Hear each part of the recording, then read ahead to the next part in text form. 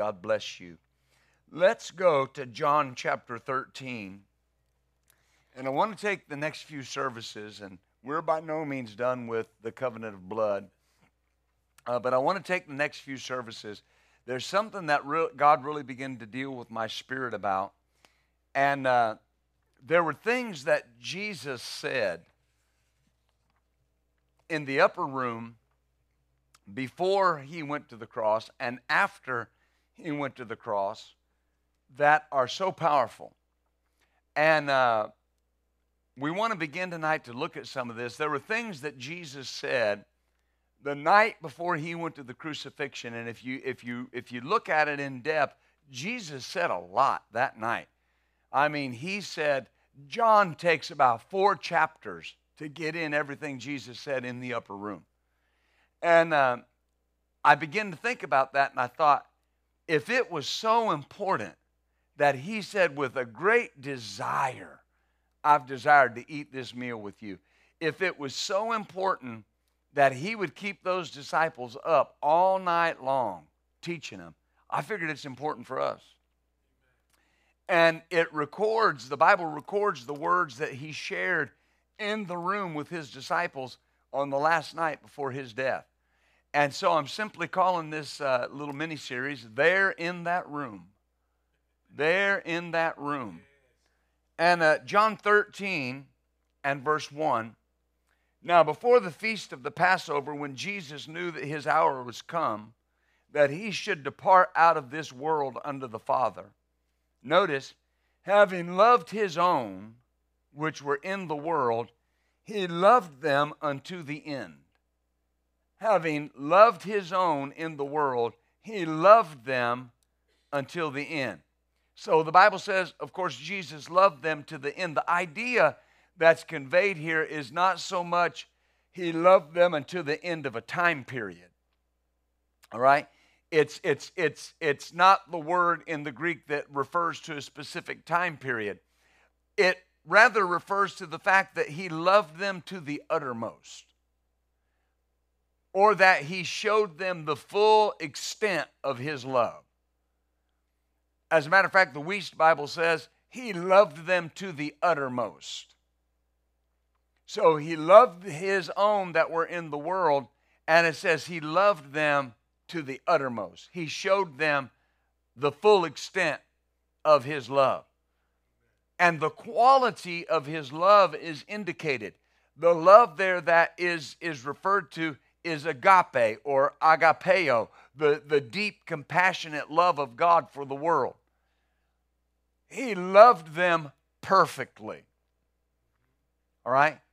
Having loved his own in the world, he loved them perfectly. So it's not just telling us about a time period, it's telling us that Jesus loved them to the uttermost. He loved them perfectly. They saw the full extent of his love.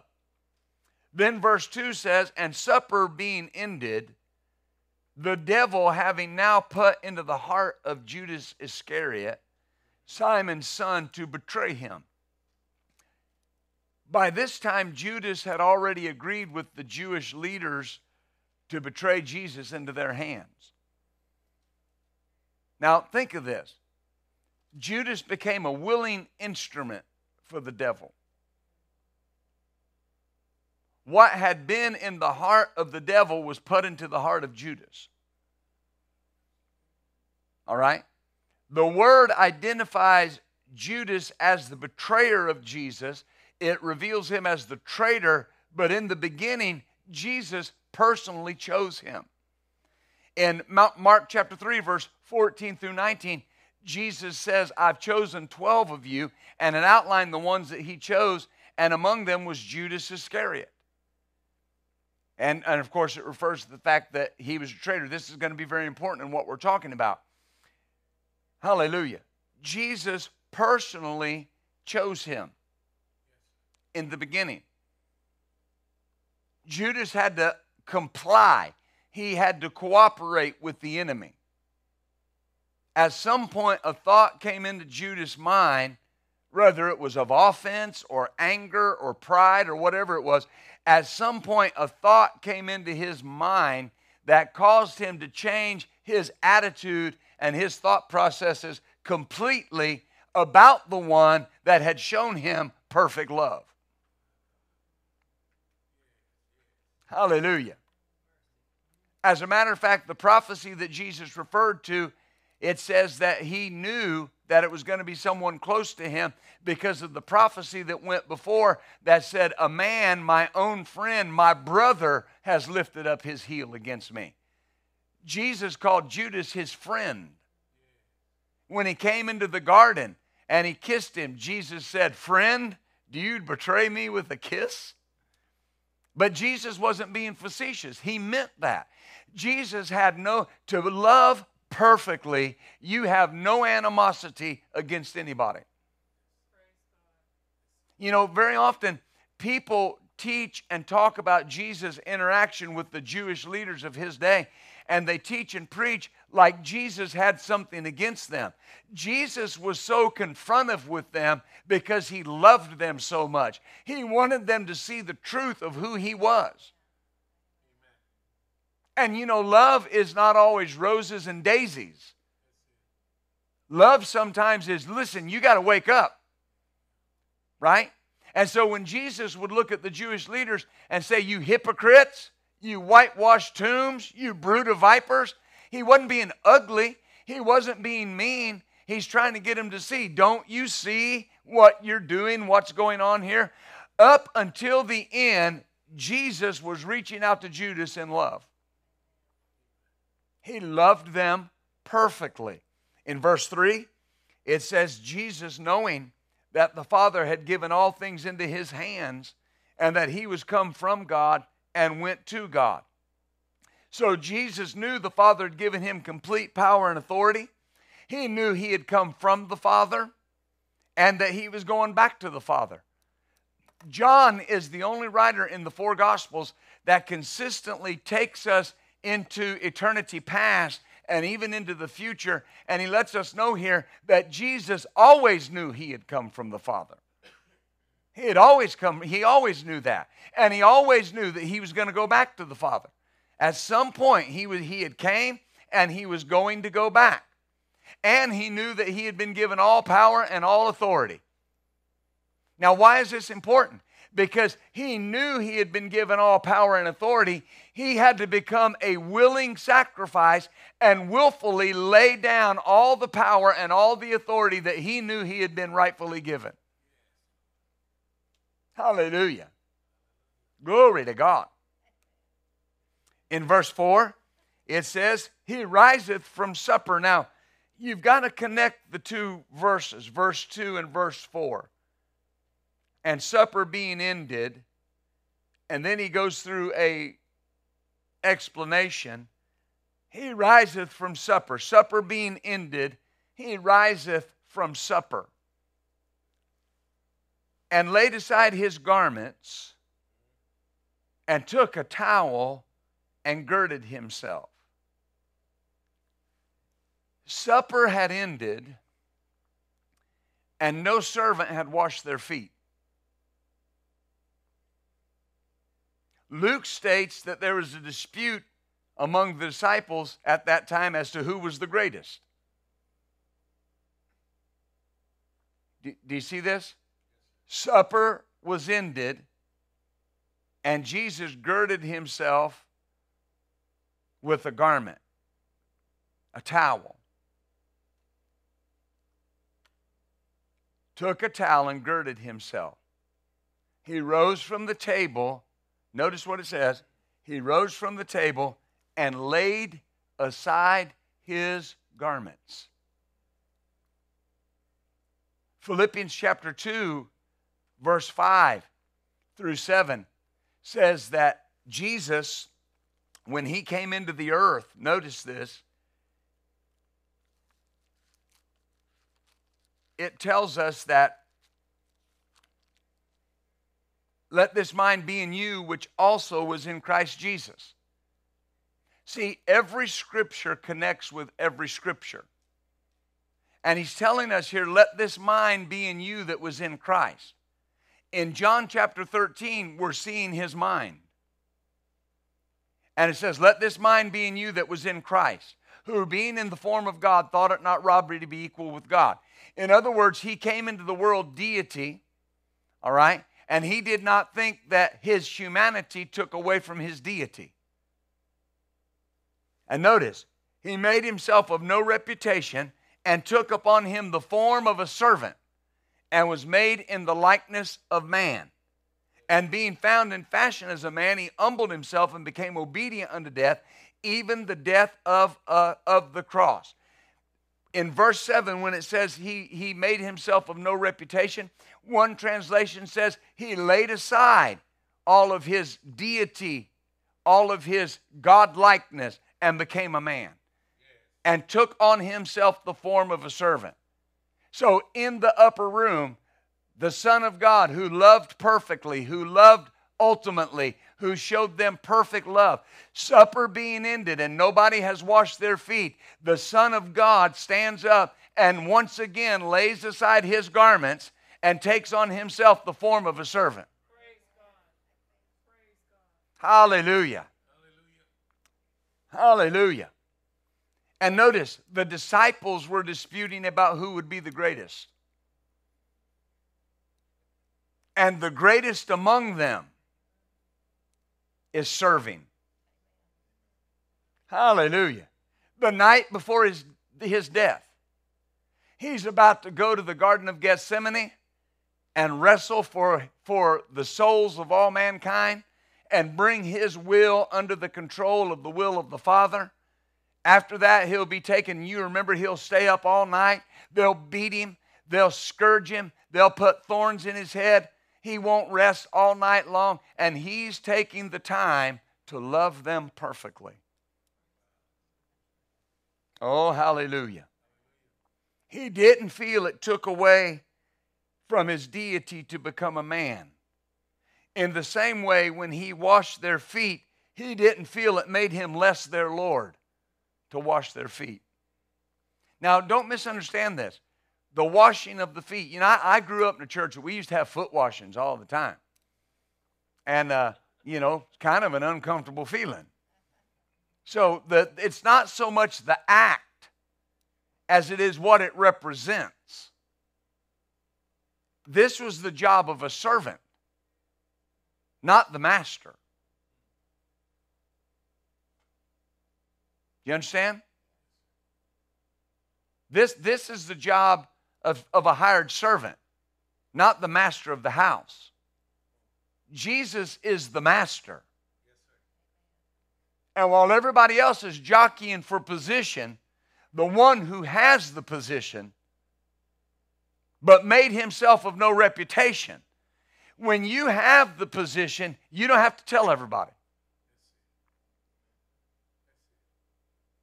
Right? The one that had the position got up and laid aside his garments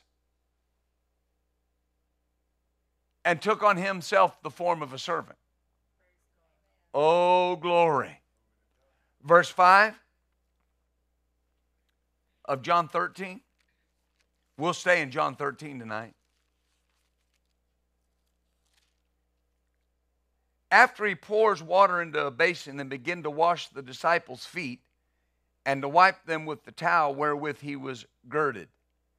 Now, the reason why this is so important is in that day and time, the most unclean part of a person's body was their feet. They didn't wear socks and shoes. They were girded in sandals. That's how they got around. And when you came to someone's home and that servant washed your feet, it was not just a symbol of honor for you as a guest, although that was part of it. It brought refreshment. It brought a feeling of cleanliness. And now here is Jesus washing the most unclean part of the disciples' bodies in that day. It's a shadow of what happened when we were born again. The Bible says that we were cleansed from our uncleanness, that we were cleansed from all of the filth of sin. And who were we cleansed by? The Master. Amen.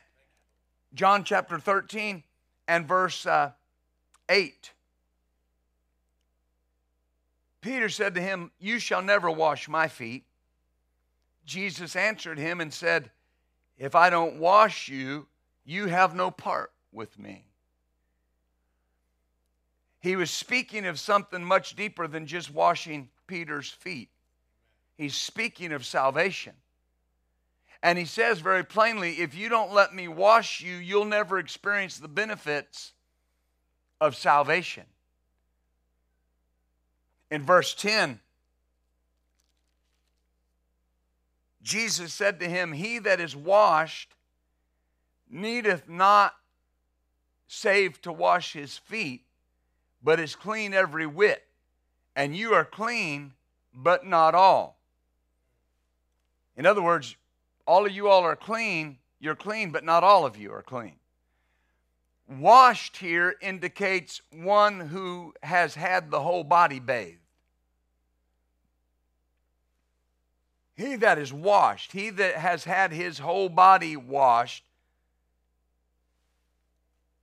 is clean every whit. This is the picture of a person that has received salvation by faith.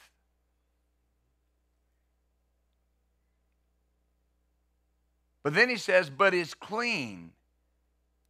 Washed indicates one that's had the whole body bathed. But is clean means because he's had a bath, here it is, there's no need to ever wash the entire body again. See, that's where people miss it. Because the Bible says, you know the scripture, that if we confess our sin, he is faithful and just to forgive us of our sin and cleanse us. I don't have to take a bath all over again. I just have to cleanse that part of me where I missed it. Because I'm already saved. I've already been washed in the water of the Word. Do you see this? And so Jesus is saying, if you're washed, then you're clean. You're saved. And if you miss it, there's no need to wash the entire body again. I mean, think about this. Can you show me implicitly where Peter repented to Jesus for denying him? But we know he did it. But we don't see him say, Jesus, forgive me for denying you. He may have, he may not have. I don't know. But here's what I'm trying to say. He said, the 11 of you are clean. One of you is not. Is that right? Well, how could they be clean? They had believed on Jesus as Lord. They confessed in Matthew 6:16, you are the Christ, the Son of the living God. And Jesus said, flesh and blood has not revealed this to you, but my Father which is in heaven. God revealed to you at whatever age you were saved that Jesus was Lord. God revealed that to you. The Holy Spirit revealed that to you. Think about that. Peter had walked with Jesus for nearly 3.5 years at that time before he got the revelation, and you got it in a split second of time. Hallelujah. Do you see that? And so you can't, we don't want to make mistakes. We don't want to miss the mark. But here's the thing. If I'm saved, I'm saved. I can't commit a certain sin and lose my salvation. I got to walk away from my salvation. I have to lay it down. I have to deny Christ. Are you following me? Yes, sir. You got to understand something. Jesus loved perfectly up until the moment that Judas walked out that door, there was an opportunity for him to change. There was an opportunity for him to change his mind and go back and become what God wanted him to be. That's why Jesus is spending this time telling them how much I love you and how easy this is to be cleansed. My brother, sister, the easiest thing in the world that there is to quit sinning and start living for God. The easiest thing in the world is to do what God wants you to do. It's just like taking a bath. Glory to God. Amen. He said, you are clean, but not all. See, Judas needed a bath. The other disciples just needed their feet washed.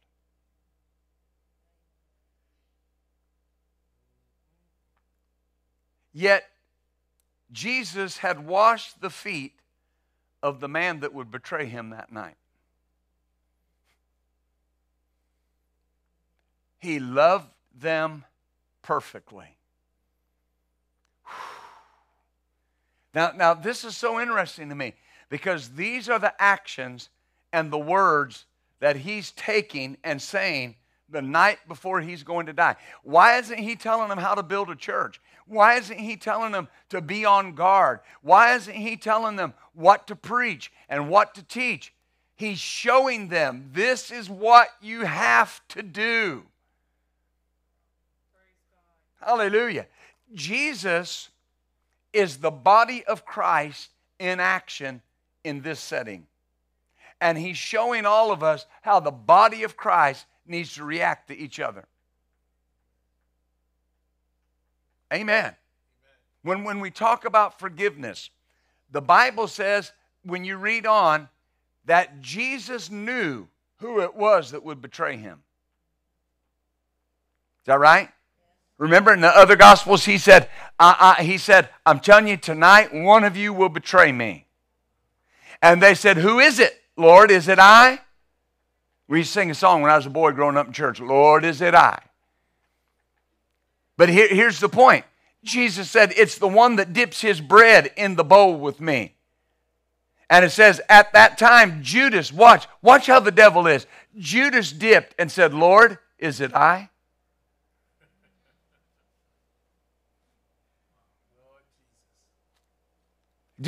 He loved them perfectly. And Jesus looked at Judas with both of their hands in the dish at the same time and looked at him and said, that you do quickly. He knew who was going to do it. But yet he's giving him the opportunity. It's always better to give the wrong man a break than break the wrong man. I've had people over the years ask me, they said, how could you let that person come back to the church after what they did? They lied on you. They said these different things. They tried to cause dissension. What am I supposed to do? If I want to emulate the love of Christ, Jesus had a habit of just giving people rope. And they would either pull themselves out of the ditch or just forget about it. He loved them perfectly. There's nobody you can't love. There's nobody you can't forgive.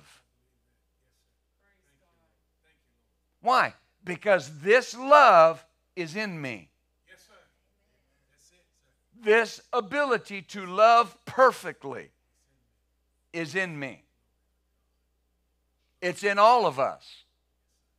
If Jesus could wash the feet of his betrayer and look him in the eye and call him friend, because understand something, he was a friend so far as Jesus was concerned. Years ago, and you've probably watched the movie, but I'm an old movie buff, especially old westerns. There was a movie made in 1966, so that means it was 55 years ago, and called The Magnificent Seven. And you remember the guy, there was an old television show called The Man from U.N.C.L.E. I remember the man from Uncle. Y'all don't, you remember, right? Yeah, Robert Vaughn, that was him. And he played a gunfighter in the Magnificent Seven that had lost his nerve. And so he had went with the Magnificent Seven to that village in Mexico so he could get away from his enemies. They were all sitting around one night talking about their enemies and how many men that they had gunned down. They came to him and they said, "How many enemies do you have?" And he said, "None." And they said, "None?" He goes, "Alive." I have no enemies alive. Well, here's my point in saying this. See, so far as he was concerned, he had no enemies. So far as Jesus was concerned, he had no enemies. He loved everybody. He did not. Can you see this, the spiritual significance of this? If you go around constantly thinking somebody's got it out for you, you put that person in the position of an enemy. Well, they don't like me. Well, why don't they like you? It's got to be they're my enemy. Well, why are they your enemy? Why don't? See, you put them in the position of being your enemy. Jesus was aware that people didn't like him. Jesus was aware of the people that were plotting to kill him, but yet you never hear Jesus call them enemies. On the cross, he said, "Father, forgive them. They do not know what they're doing." Now think about that. He loved them perfectly. Amen. But people will hear you say things like that. I have a saying. You know, somebody will say, you know, "Hey, so-and-so said something bad about you." And I'll say, "They don't know me. They just don't know me. If they knew me, they'd like me." See, I've got to keep that mindset. Yes, sir. Because when will that person maybe need my help? Right? That person that may leave the church or do you wrong or say something that's not right. Doesn't mean it's not right or that they did the right thing or what they did wasn't wrong. It's your response to it. See, God looks at things this way. If you have the ability and access to the ability to do something, he expects you to take ownership of that and act accordingly.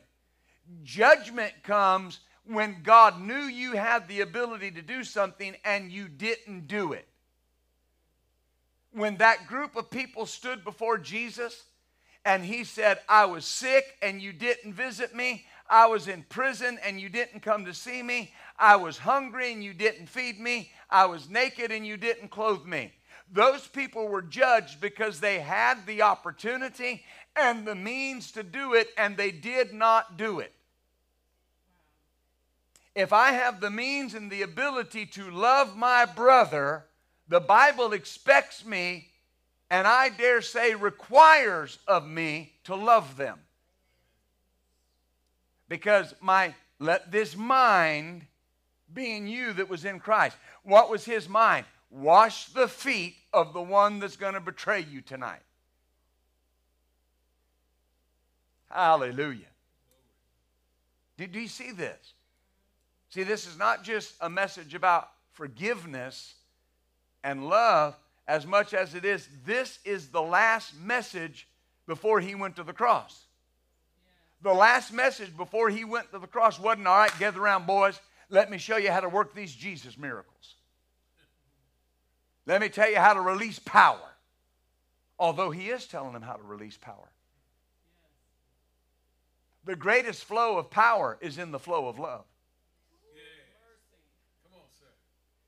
Power flows to its greatest extent when love is at its greatest extent. Every miracle that Jesus did was motivated by love. Everybody Jesus healed, it was because of his compassion. Not to prove he was God. But yet you'll read commentaries that say Jesus was proving he was God, that all he was doing with those miracles was proving he was God. Well, that is an arrogant, self-centered, prideful God. that will just come heal somebody to prove who he is. Amen. I can buy my daughter pretty much anything she wants, and she knows it. But I don't buy her things to prove I'm her father. I buy her things because I love her. I don't buy her something going, that proves I'm your dad. No, I love you. Here, I love you. Do you see this? Jesus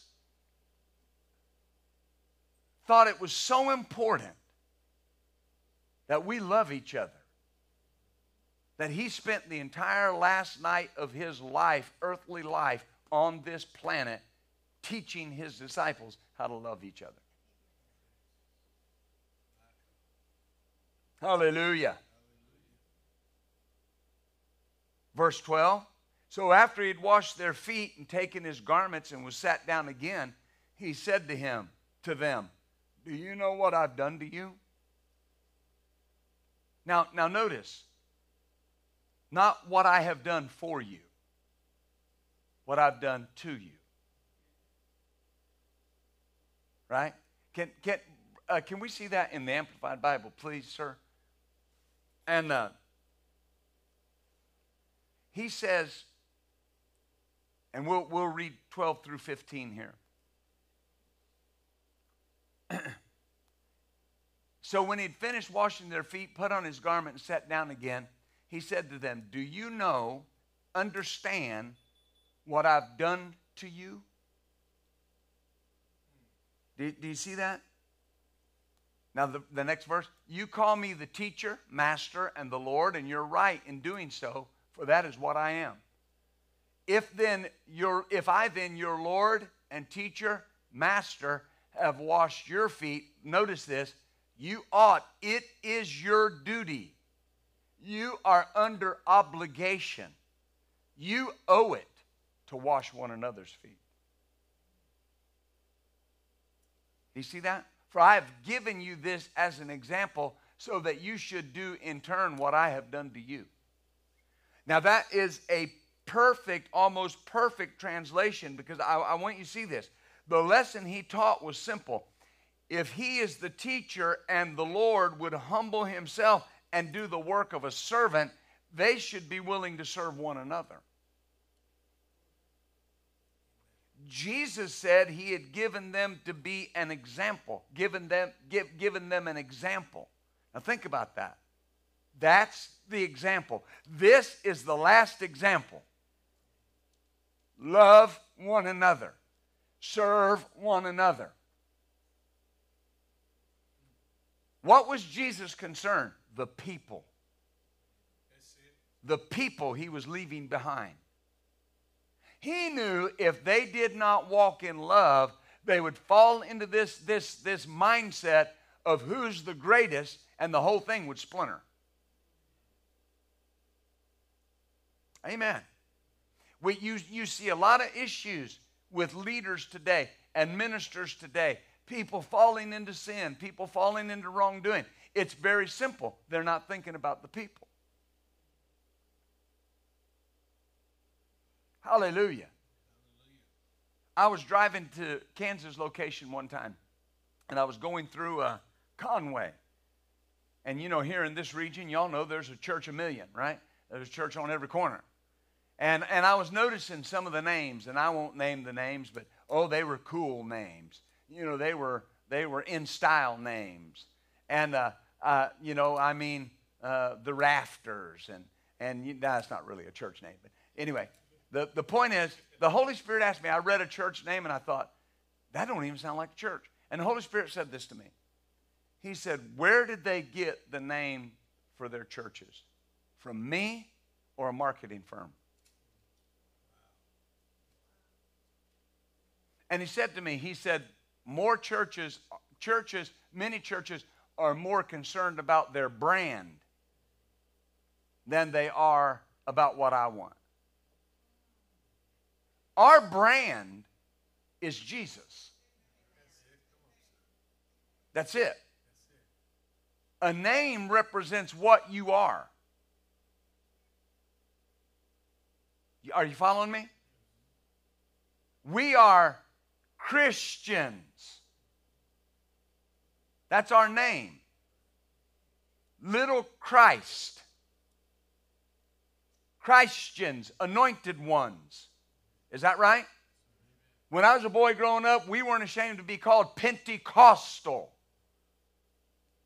We were Pentecostal not because we shouted and danced, but because we were filled with the Holy Ghost. We had that Pentecostal experience. Right? It wasn't our brand. It was what we were.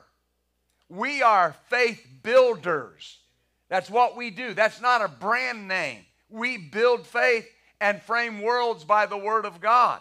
The greatest thing that we can be called is a lover of our brother or our sister, because the example we were left is love and serve each other.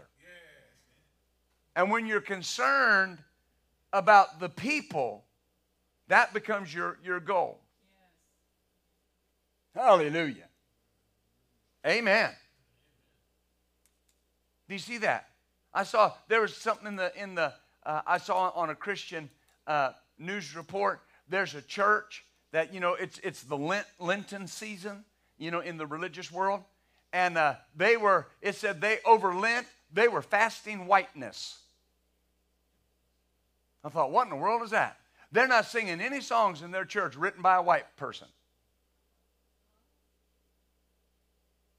And you know what came up in me? How dwelleth the love of God in you? And it's the same way on every side. Amen. You got white folks that have a problem with black folks. You got black folks got a problem with white folks. You got Mexican folks got a problem with white folks, and white folks got a problem with Mexican folks. Mixed folks got a problem with biracial folks. It's ridiculous. Hallelujah. Why is that? No love.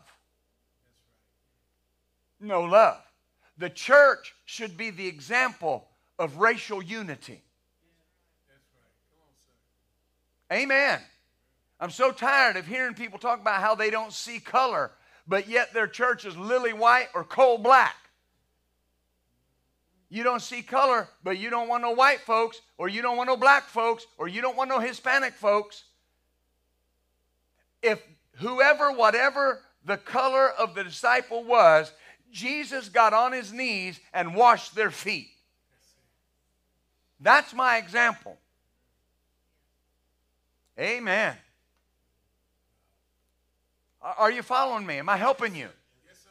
People say, Pastor, you just don't understand. I may not understand everything in the natural, but I understand.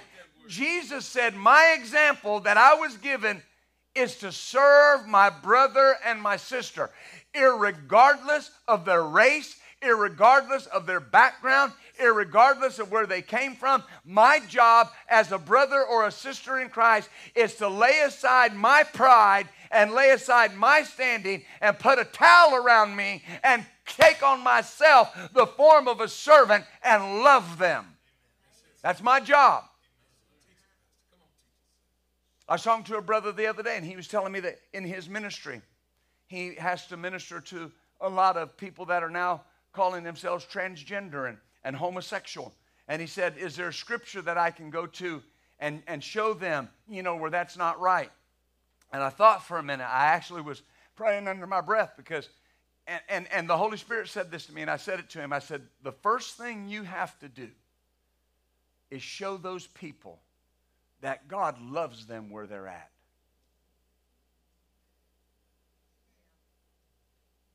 You did know that. God loves that transgender person where they're at. I didn't say he approves of what they're doing. He loves them where they're at. But here's the thing. If you cannot convince them, first of all, that God loves them, you can never convince them to change. If you believe God loves you, then you can begin the mind renewal process. Do you see what I'm saying? I am in no way saying that I agree with either of those lifestyles. I don't. I believe they're wrong according to the Bible. But here's what I'm saying. The church has to learn something, that love is not acceptance, and acceptance is not love. I can love you and not accept what you're doing. I can accept you and not love you. There are parents that accept everything their child does and never corrects them. That's not love. That's hatred for that child. The Bible says if you don't correct them and tell them they're wrong, you hate them. But right on the other hand, always berating them. That's not love. You understand why I'm saying this? He loved perfectly until the end. If Jesus is coming back for a glorious church that has no spot and no wrinkle, if Jesus, and he is, the Bible says that's the church he's coming for, it's going to mean that there's got to be a church of servants. It's got to be a body of believers that are willing to serve one another. Glory to God. Just like the Amplified Bible says, the word ought means to owe, to be in debt, and to be due. We do not owe it to our fellow believers to wash their feet. We owe it to them to serve them. Now see, that takes this, as they say, to a whole nother level. So think about that. That can be in any way. That can be in personal interaction. That can be working in the church. You owe it to your fellow believers to get involved in what's going on. Amen. You owe it to them. That's important. Hallelujah. Verse 16. Truly I say to you, the servant is not greater than his Lord, neither he that is sent greater than he that sent him. If you know these things, happy are you if you do them. Jesus is emphasizing that he as their Lord was willing to serve them. Notice, the servant is not greater than the master.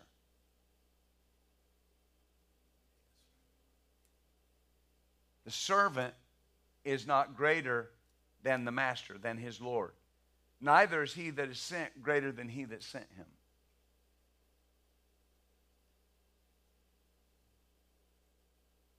In the serving is the blessing.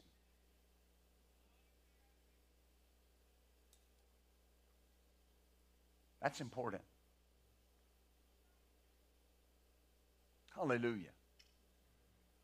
And all through the New Testament, the Pauline epistles, you see that phrase over and over.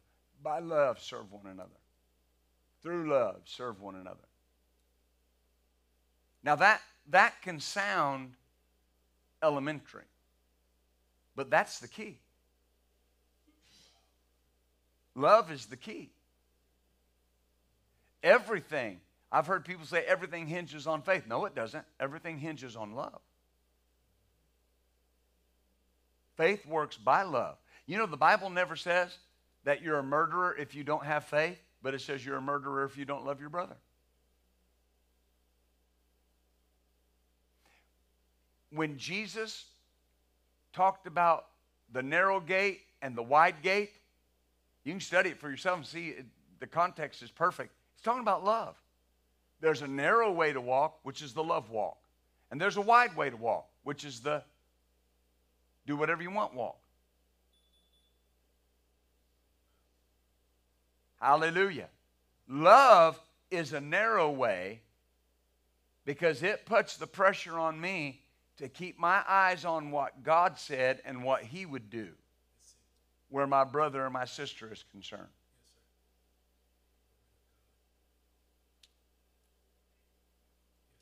Love pays no attention to a suffered wrong.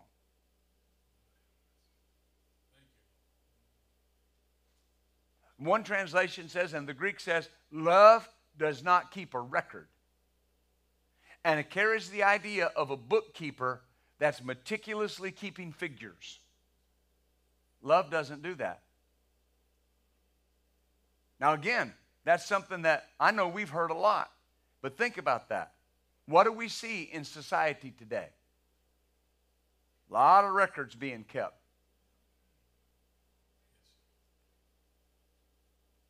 Right? You did this. I mean, you got folks going back 50 years. You did this to me. You did that. Keeping a record. And the only thing that will ever produce is destruction. That's it. The only thing that cancels all debts is love.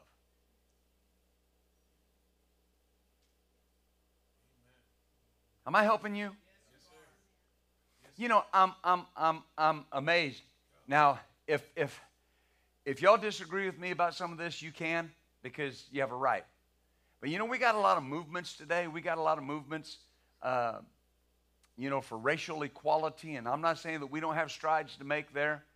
And I've always told both of my churches, here's the thing: you got to understand, if you're a person of African American heritage, black heritage in here, I apologize from the get-go. I have no point of reference. As you can see, I'm pink.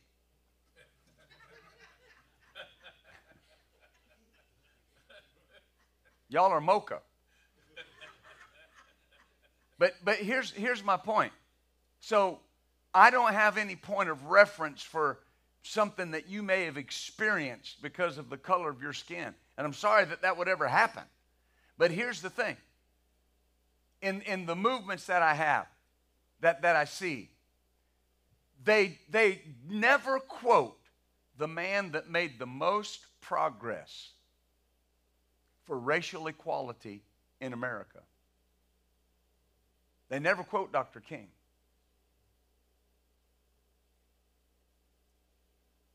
You remember his speech on the mall that we call it the I Have a Dream speech? Remember what he said about his children?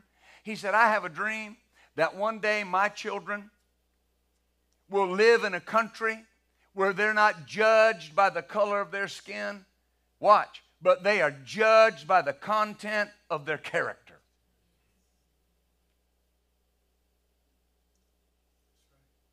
If your character's wrong, it doesn't matter what the color of your skin is. If your character's wrong, you're wrong. If you're white, black, Hispanic, Asian, doesn't matter. Right?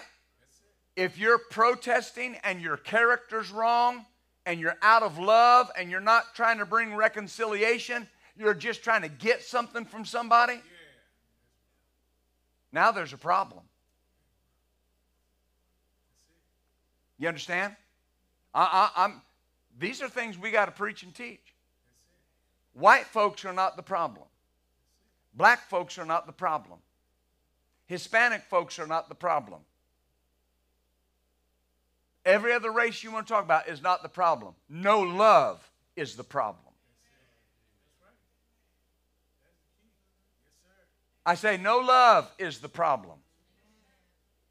I'm so glad that I was raised in a home where my father told me, anybody that makes a decision about a man based on the content of his skin is stupid. I don't like that word, even though my wife reminded me I used it 4 times Sunday. I love you, but hallelujah. I'm so glad because it set me on the right path. Jesus, with the knowledge of what was about to befall him, the last night of his life on the earth, spent the time to give us an example of how we should love one another. These are some of the last words he spoke there in that room. And we'll get more into it Sunday morning. This is so important. Yes, sir. If Jesus could wash the feet of his betrayer,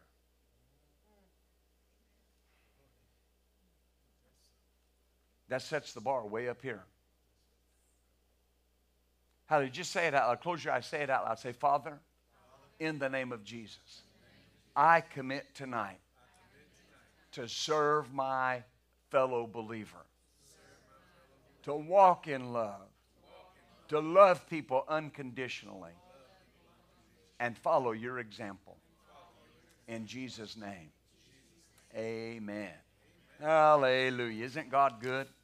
Well, let's stand up tonight, shall we? 1 hour of power. Oh, glory.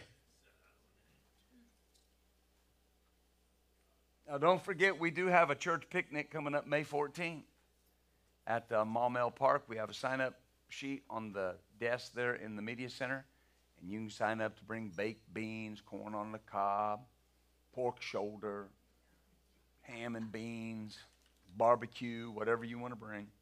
Amen. Vernon said he was looking for where it said plastic forks. And not really. Amen.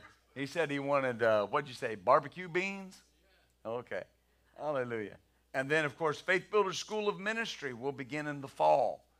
So please sign up in the Media Center if you're interested. That will be a 9-month intensive course on the ministry in the local church and the offices of ministry. And if you're interested, we'd be glad to have you. Amen. And don't forget Sunday morning. We'll be here ministering as well as Sunday night. God's good to us. Amen? Amen. Were you helped tonight? Yes, sir. Oh, hallelujah. Come on, say it with me tonight, would you? The vision of this church is to build people's faith and frame their world by the Word of God. And you and I will always be world changers. God bless you.